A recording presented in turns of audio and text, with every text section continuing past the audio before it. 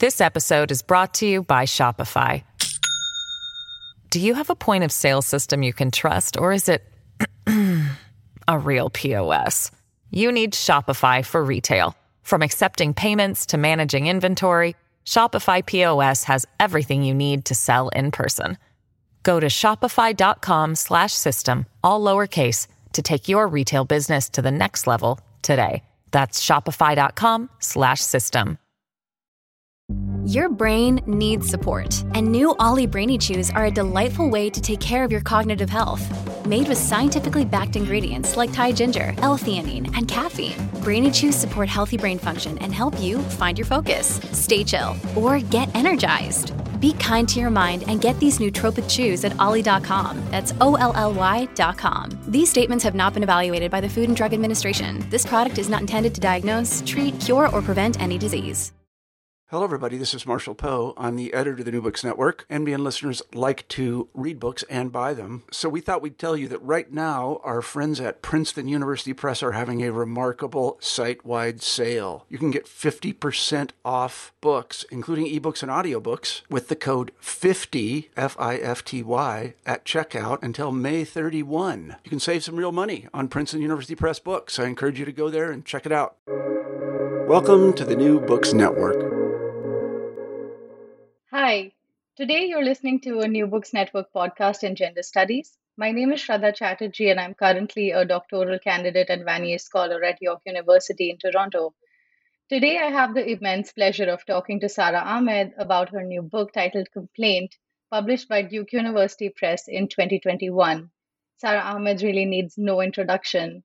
An influential figure in gender studies, affect theory, queer theory, and critical race studies, some of her most read and most beloved books include The Promise of Happiness, On Being Included, Racism and Diversity in Institutional Life, Willful Subjects, Living a Feminist Life, and much more.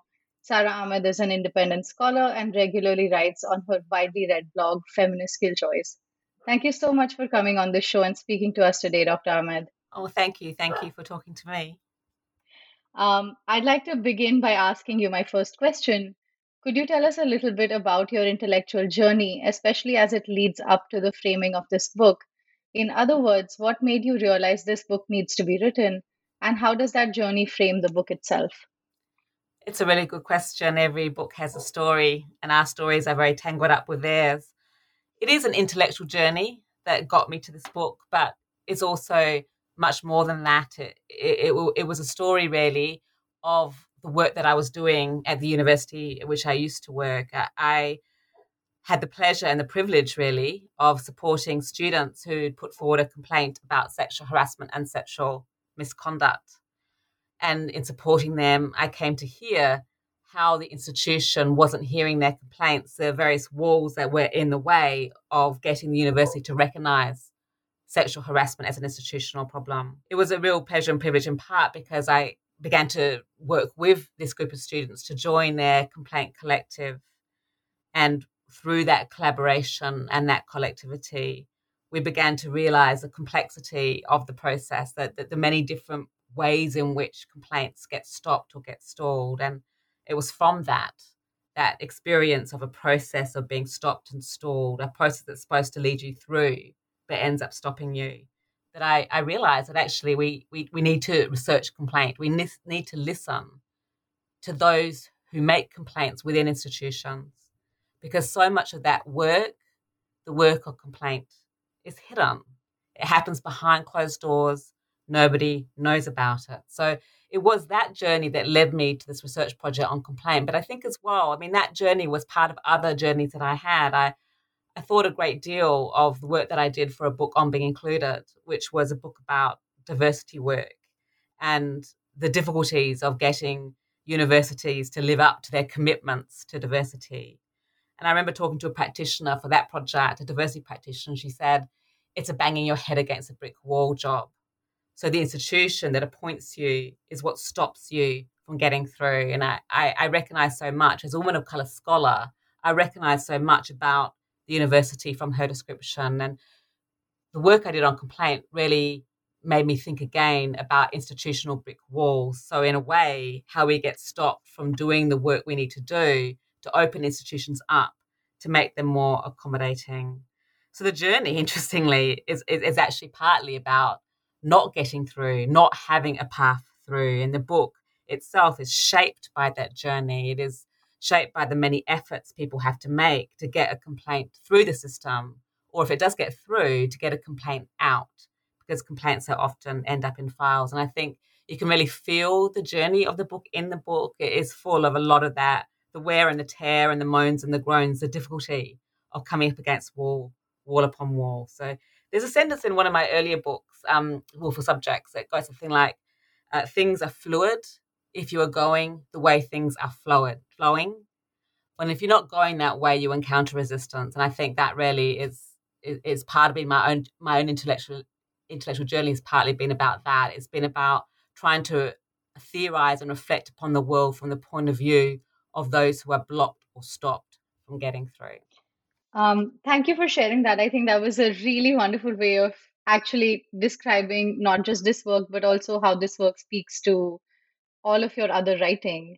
And it made me think about how central the diagram of complaint is in the book.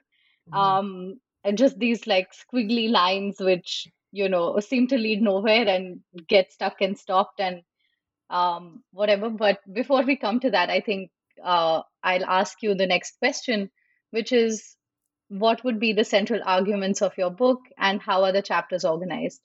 Yeah, it's important to actually get to the argument, although your aside about the flowcharts.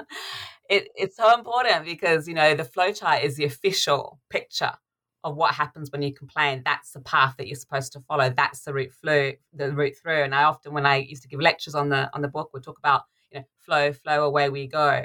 But then actually the experience is much more of these messy lines. You can get in, but you can't work out how to get out. And so the gap between what appears to be the case and what is the case is the gap that this book is written from and in.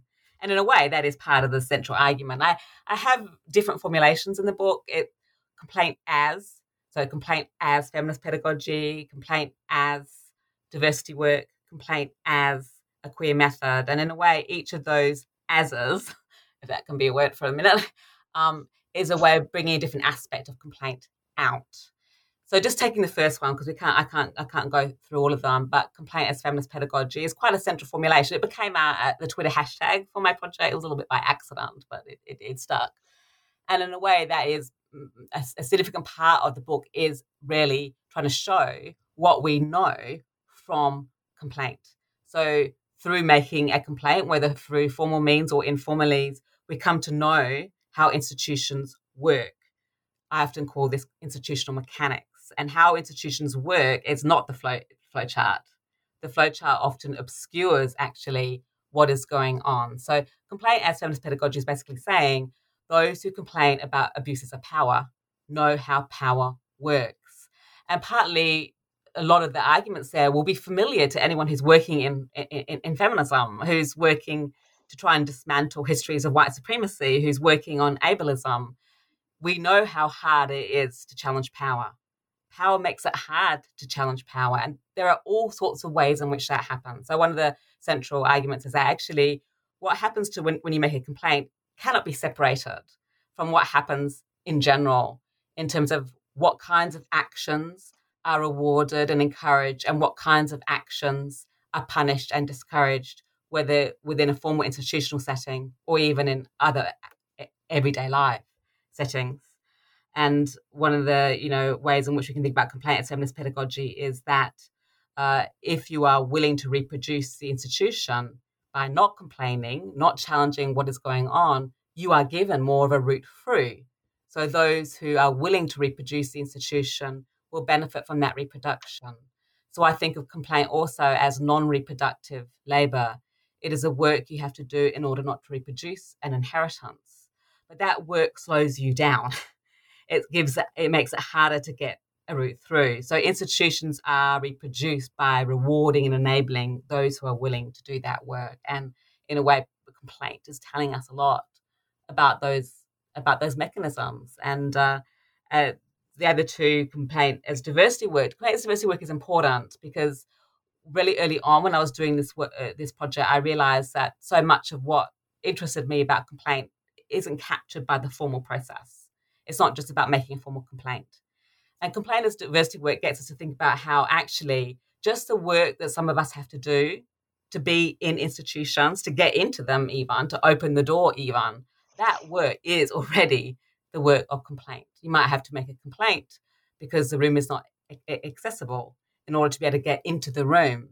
And in fact, it might not be that you're actually making a complaint in any formal sense. You might just be saying, hey, this room is not accessible, and you'll be heard as complaining, not only in the sense of being destructive or negative or moaning, but also in the sense of potentially depriving other people of a room of their choice. So a lot of the work we do to be accommodated or to change the accommodation, to try and transform the accommodation, becomes the work of complaint. So that's two sort of essential arguments: complainers feminist pedagogy, complainers diversity work. I'll leave the queer method one; it might come up later. And in terms of the organising the book, I already mentioned that formal complaints is part of it. And in a way, I didn't want to make, although that was my starting point, talking to people who'd gone through a formal complaint process, I realised very quickly that to make the book about the formal complaint would be to miss too much of what mattered. So in the end, it became about the messiness of complaints. So the order of the book is 3 parts. The first part is institutional mechanics, actually takes the formal complaint. What happens when you make a formal complaint as the kind of key organising aspect. And I'm particularly interested, especially in the second chapter on being stopped, on what is said to the potential complainer or the would-be complainer early on in the complaints process. So here I talk about warnings, the way in which you are discouraged from making a complaint, told a complaint might risk your career or threaten your position, but also what you might call more affirmative responses. So a lot of people who make complaints receive nods. Senior managers or tutors or supervisors nod and say, yes, yes, yes, and then nothing happens. So it's a kind of documentation of these methods or these techniques of stopping somebody, not all of which appear to be techniques or methods of stopping somebody. And then the middle section actually goes back. So I don't follow a linear timeline because complaints don't follow a linear timeline. And the middle section is more looking at kind of the work you have to do in order to reach complaint. So complaints are often in the situations they are about. And I call that section the imminence of complaint. So sort of thinking through how really complaints are a kind of diversity work, how they are about trying to get out of situations that make it difficult to be in institutions, or trying to get into institutions that make it hard for people to survive and to flourish within them. And then the final part of the book is called If These Doors Could Talk. And there I take up the door, which appears everywhere in the stories of complaint that have been shared with me, and try and make use of the door to think about power more directly. What do complaints about power teach us about power? And there I ask a kind of very difficult question of who holds the door to the institution. Think about the way in which often if you go through with a complaint, the door is shut on you and you have nowhere to go. Again, thank you for that. And Hope that's not of too course, long.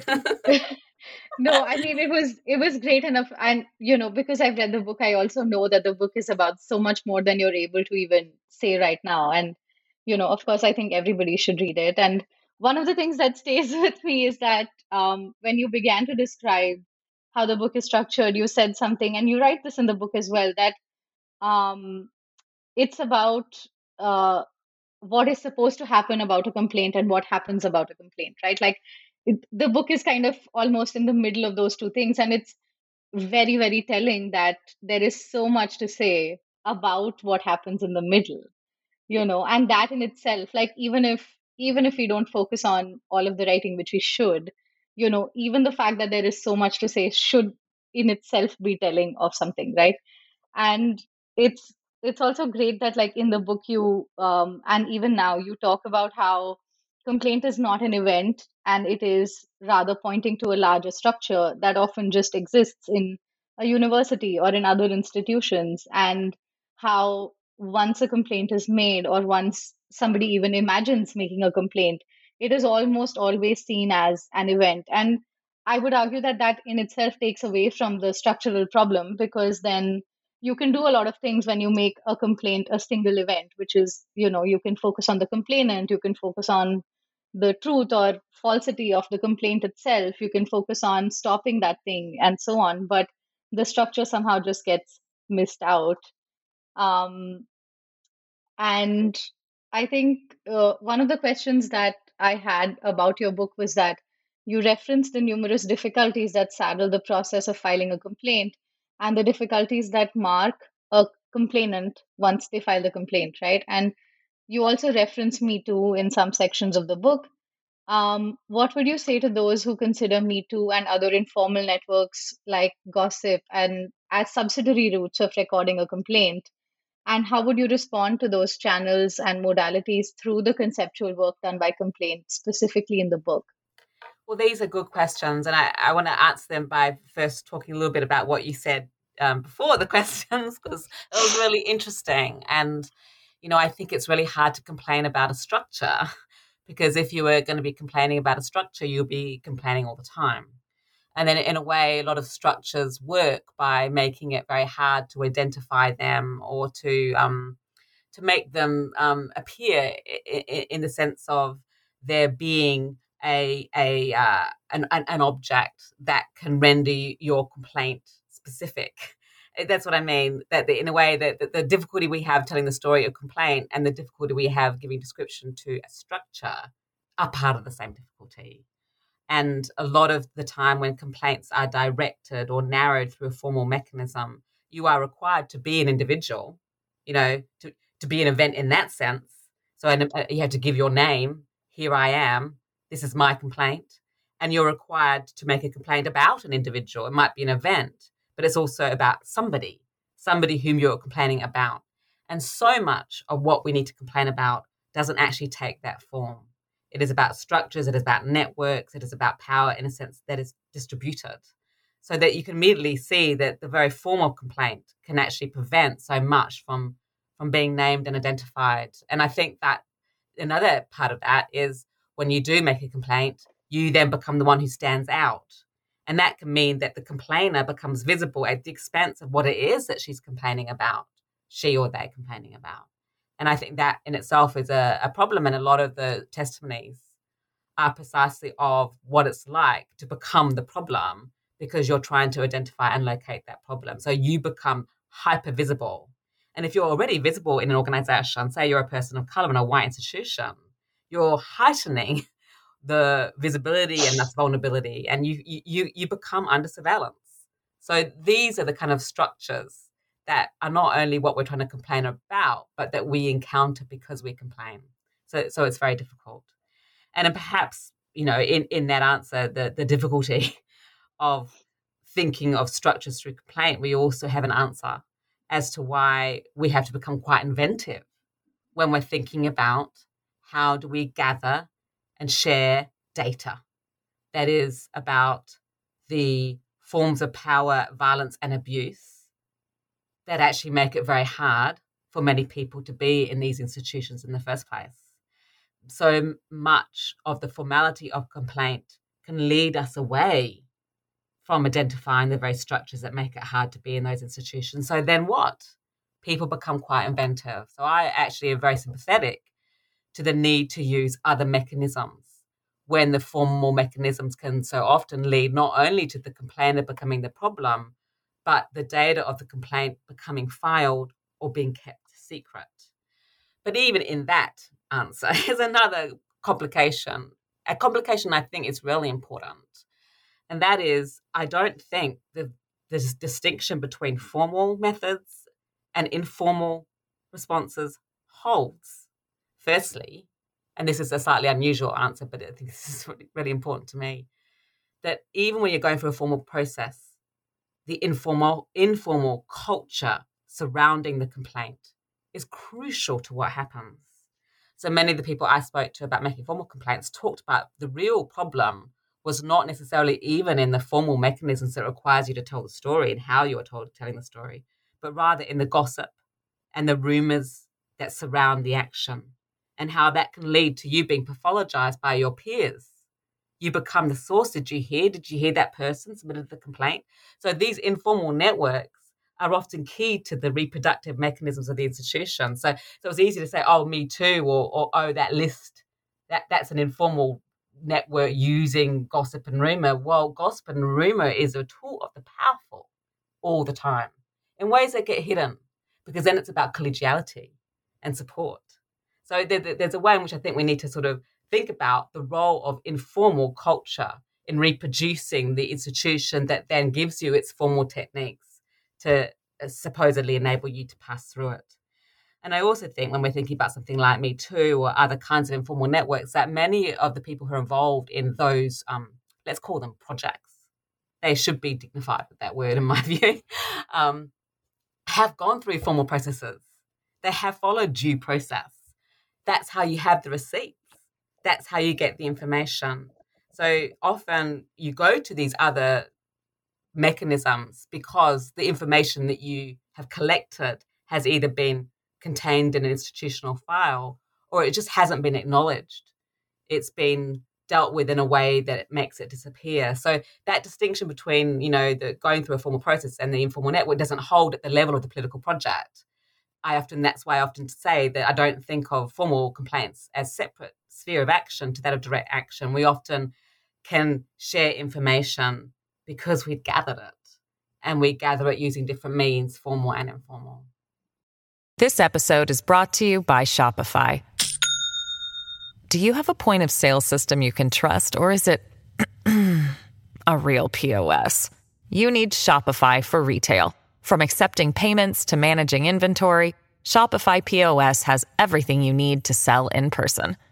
Go to shopify.com/system, all lowercase, to take your retail business to the next level today. That's shopify.com/system. And thank you for that. And I think, like, if I may, I'd like to add to that and also say that there's something so powerful about the conceptual and also the institutional work that complaint does, that even sometimes or most times Me Too can be delegitimized because it doesn't follow a formal complaint mechanism, right?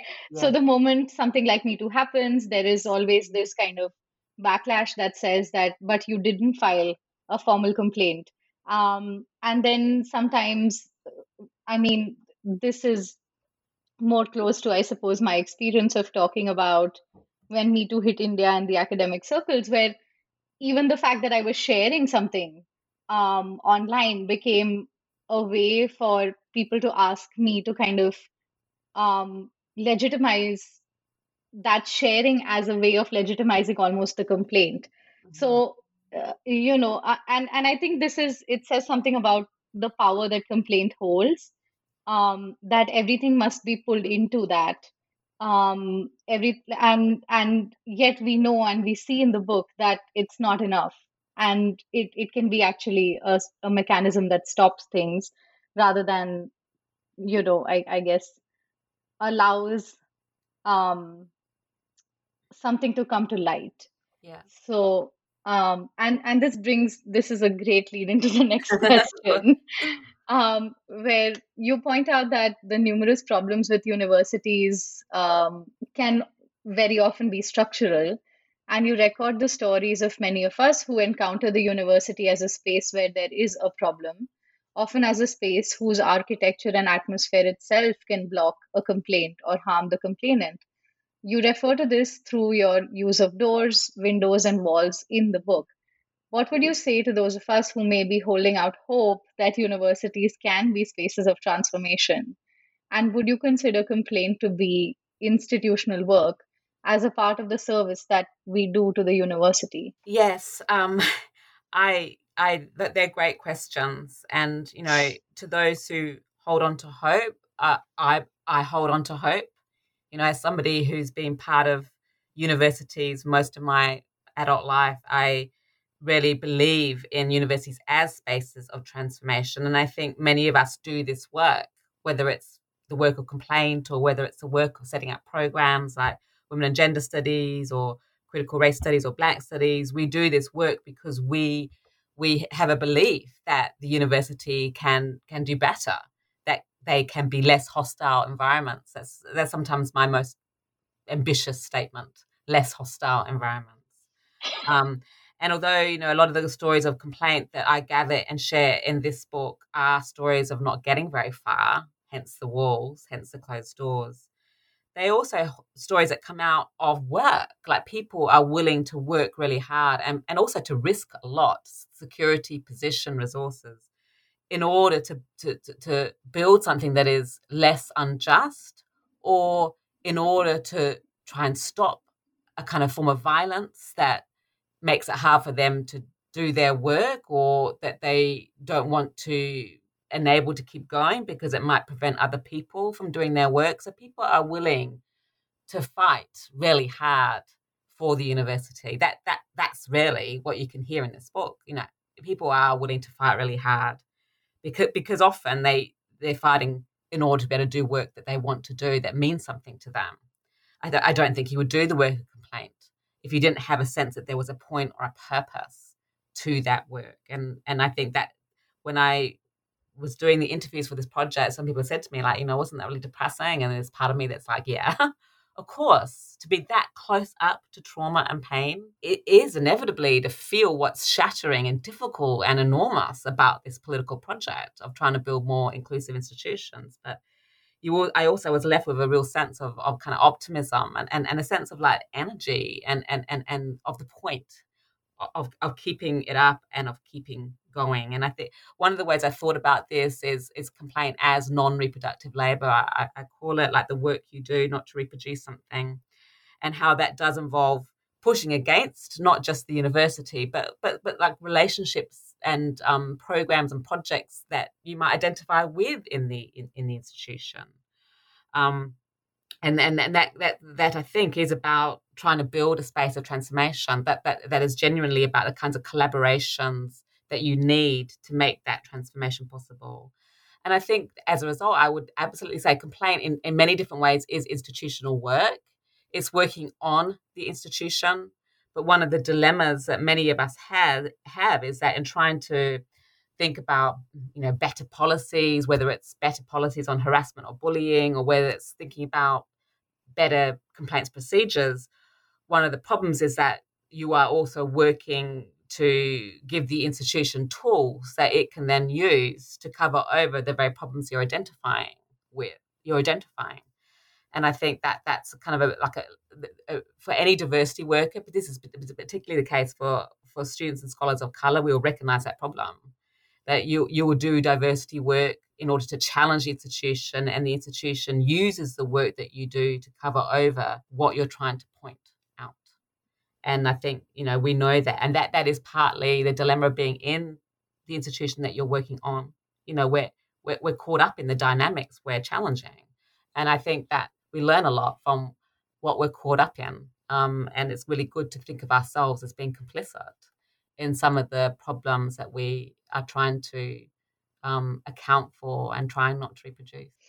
Thank you for saying that. And I, as you were talking, I was thinking of um, Fred Moten and Harney's conceptualization of the university as the undercommons. And then also, I mean, there's a lot we can say about that, I think, but I think juxtaposing your work and their work together will like yield some very interesting moments where, again, which will allow us, as you say, to sense or to even understand our own complicity, even as we try to go through complaint mechanisms or try to, I guess, transform the university in these ways.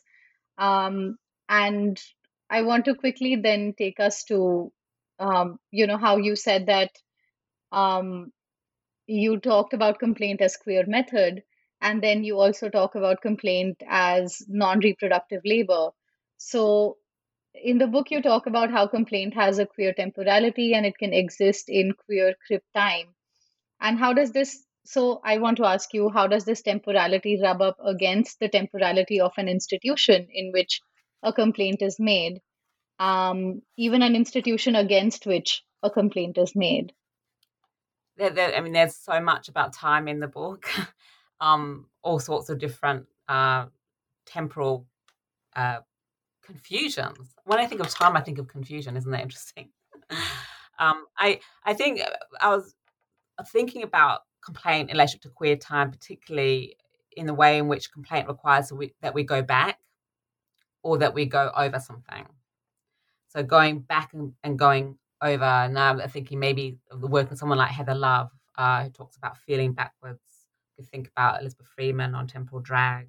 So you're going back over something because it's not over, but the institution often acts as if it is over. So even that action of going back or going over something can make you feel out of time with the institution. I'll always remember how quickly the institution began describing the complaints that we were involved in as historic complaints, as if they had been done and dealt with. And so when you're doing the work of complaint, you're often doing what you're doing because it hasn't been dealt with.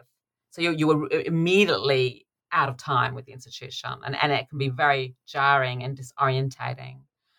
And when you're sort of going back over something that hasn't been dealt with, it's also a way of thinking about your proximity to others in historical time. So there's quite a few really queer stories in the book about how a complaint made in the present time can stir up other earlier complaints.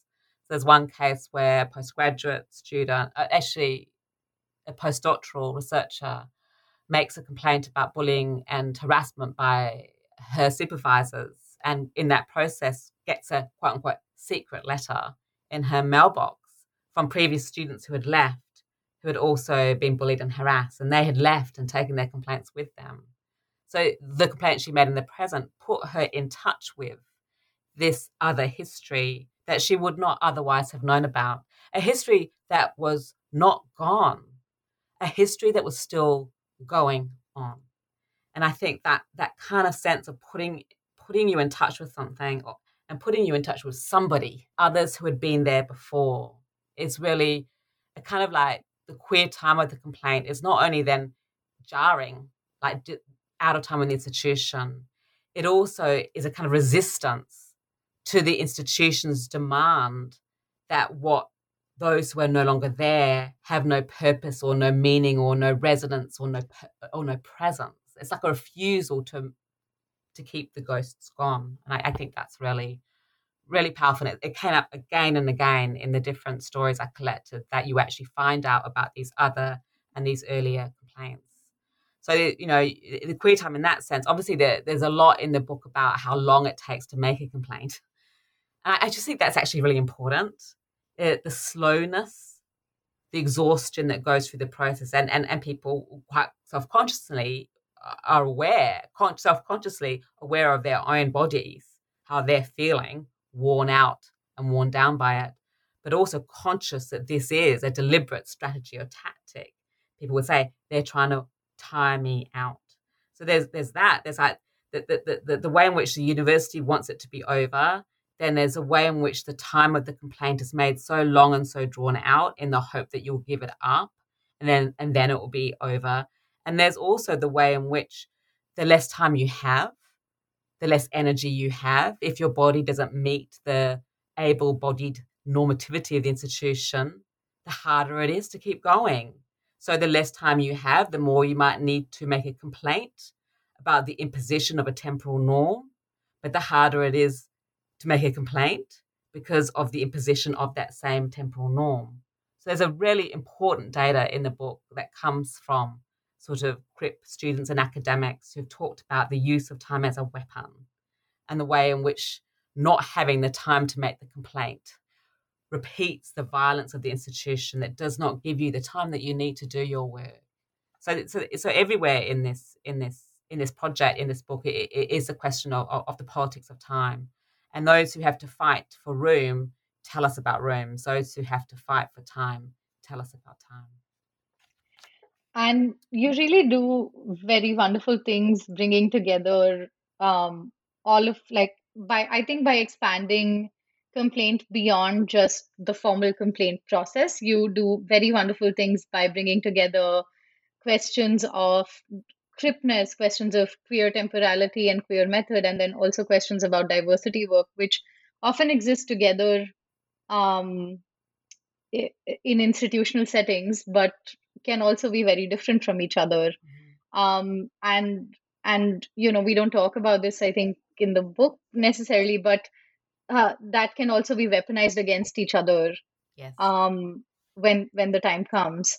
And um, and I think when I was reading your book, I kept thinking about this text by Freud, which is called Remembering, Repeating, and Working Through, where Freud explains that repetition changes the narrative and helps us actually work through things that might be painful or traumatic. And I kept thinking about how what complaint does is it demonstrates that the repetition is what is actually required, because in the many times you file the same complaint, or the many times in which you talk about the complaint to different parties, you have to somehow have very similar language. And when you remember a fact differently, or when you use different wording, that can be used as a way to delegitimize the complaint and throw out the complaint. And you write very correctly, you write about how often complaint is about something that does traumatize us. So I was thinking, um what happens to this almost natural impulse that we have, which is to work through something each time we talk about it, and then how testimony and complaint goes against that um impulse or process. And could you speak a little bit to this kind of stickiness or stuckness in the complaint? I think it's a really good question. And I think without question, some people avoid complaint, the need to complain or the need to testify, because they don't want to be re-traumatized by the telling of the story of a trauma. It can be traumatic to be so close to what is traumatic and to have to keep being close to it. Like the proximity becomes a demand. I think that there is that is without question a really big part of the book, and there are some examples of people I spoke to where they actually withdrew their complaint. They started the process and withdrew partly because they just couldn't do that work anymore. It was just too much to keep having to tell the same story, and they also felt that in telling that story, the story that was theirs, that was something to do with what happened to them, had become in some way the institution's story. Um, one woman told me, this is, I think it's her exact words because I can hear her saying this in my ear right now. She said, I felt like I had more of a voice. And she said that when she let go of her formal complaint. So that's just one person's story of what it feels like to tell the story. There are other ways of thinking about it too. There was one early career academic, neuroatypical, who was making a complaint in order to get the time she needed to do her work after returning from long-term sick leave, and she had to work really hard to get the time she needed back to the crib time again. And she has given me she's given many of these sort of insights and descriptions in this book come from her testimony, which was very powerful. And she talked about the way in which the multiple complaint channels meant that you were talking to lots of different people in the institution, giving the story, but they weren't talking to each other. So you become the conduit. You hold the story, but there's no way in which you actually get the story out, because you kind of like you the door that is closed so that you can tell the story kind of holds it. And she used the expression, I kept hitting all those doors. I actually checked her transcript a few times, like, did you say doors? Because you wouldn't normally say hitting all the doors, but she definitely said hitting all those doors. And that was because she had to keep telling the story, and the doors kept stopping the story from getting out, so she'd have to tell it again. But I'm sharing her insight now because she actually really got me thinking in other ways about that need. She told me that one of the times she was required to tell the story, it was to a physician from occupational health. And as she was giving him the story of her complaint, in other words, her complaint, because the complaint is the story of the complaint, he was typing it down. He was speaking it out to the computer, which was automatically typing it for him. And then he gave the complaint back to her, so it was in his words, and asked her to sign it, that this is a record of what she had said. And she looked at it. She looked at his words and said, this is not what I said. This is not my complaint. I am not going to sign this.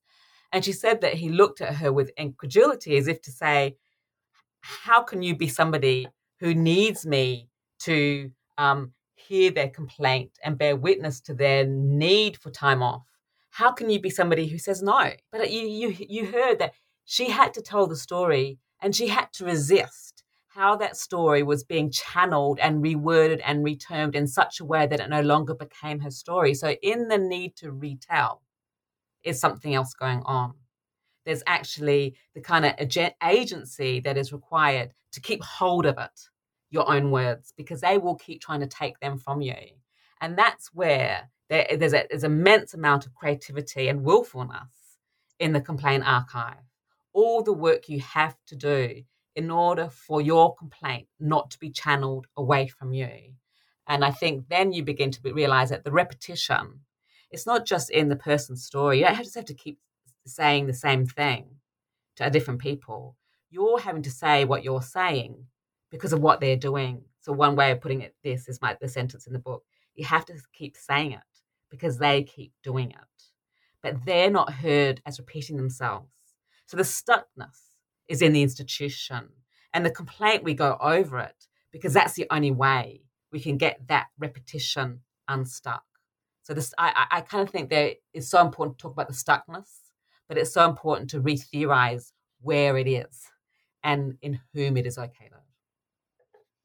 I think that's such a nice way to describe it, and I think again, like in a very, it's almost basic, but like it keeps hitting me as you speak that one of the reasons why complaint is also so sticky and messy and often held up or dismissed is because there is a tendency to dismiss the very people who make the complaint and dismiss the issues about which a complaint is made. So it's very interesting, almost in that moment where you said that this occupational health worker who was noting down the complaint was incredulous that the complaint was in, that this other person would not sign a complaint that was in his voice, but it's that incredulity of hearing a no. And it is that I think resonates across almost all complaints, this kind of almost incredulity that, like, how can you be somebody who demands more? Or how can you be somebody who complains? Because we do not see you in that light at all as somebody who can have the right to demand more. And I think that's it, in a way. I mean, that's the power of complaint and also the power of the institution. That's very well described. Yes. Thank you. But before we move on to the end of the interview, I would like to ask you, what are some of the provocations you would like to leave your readers with, and what are specifically, for example, what are the ways in which you would like this book to be taken up, and what are some of the future projects you are working on right now or excited to work on? There's both good questions, and I've always, with my work, for one reason or another, I think I know the reasons, had a really strong sense of audience. Like I know who I'm writing for, and I kind of know who I'm not writing for. It doesn't necessarily mean that I always reach the people I'm writing for, but I know who you are, and I'm writing this book for people who've been through the kind of complaints processes that I'm addressing, because so often complaints procedures and processes, they work to isolate us. So those doors can also, be used to transform our offices into atoms. They can make us smaller and they can make us apart. And it's really, really hard. You might go through that process, giving up so much time, so much energy, going over what is really difficult, and you don't get anywhere. And then what happens then? You have to carry it around. You might then have signed a non-disclosure agreement, or you might feel you can't say anything. And what happens then? It becomes weight.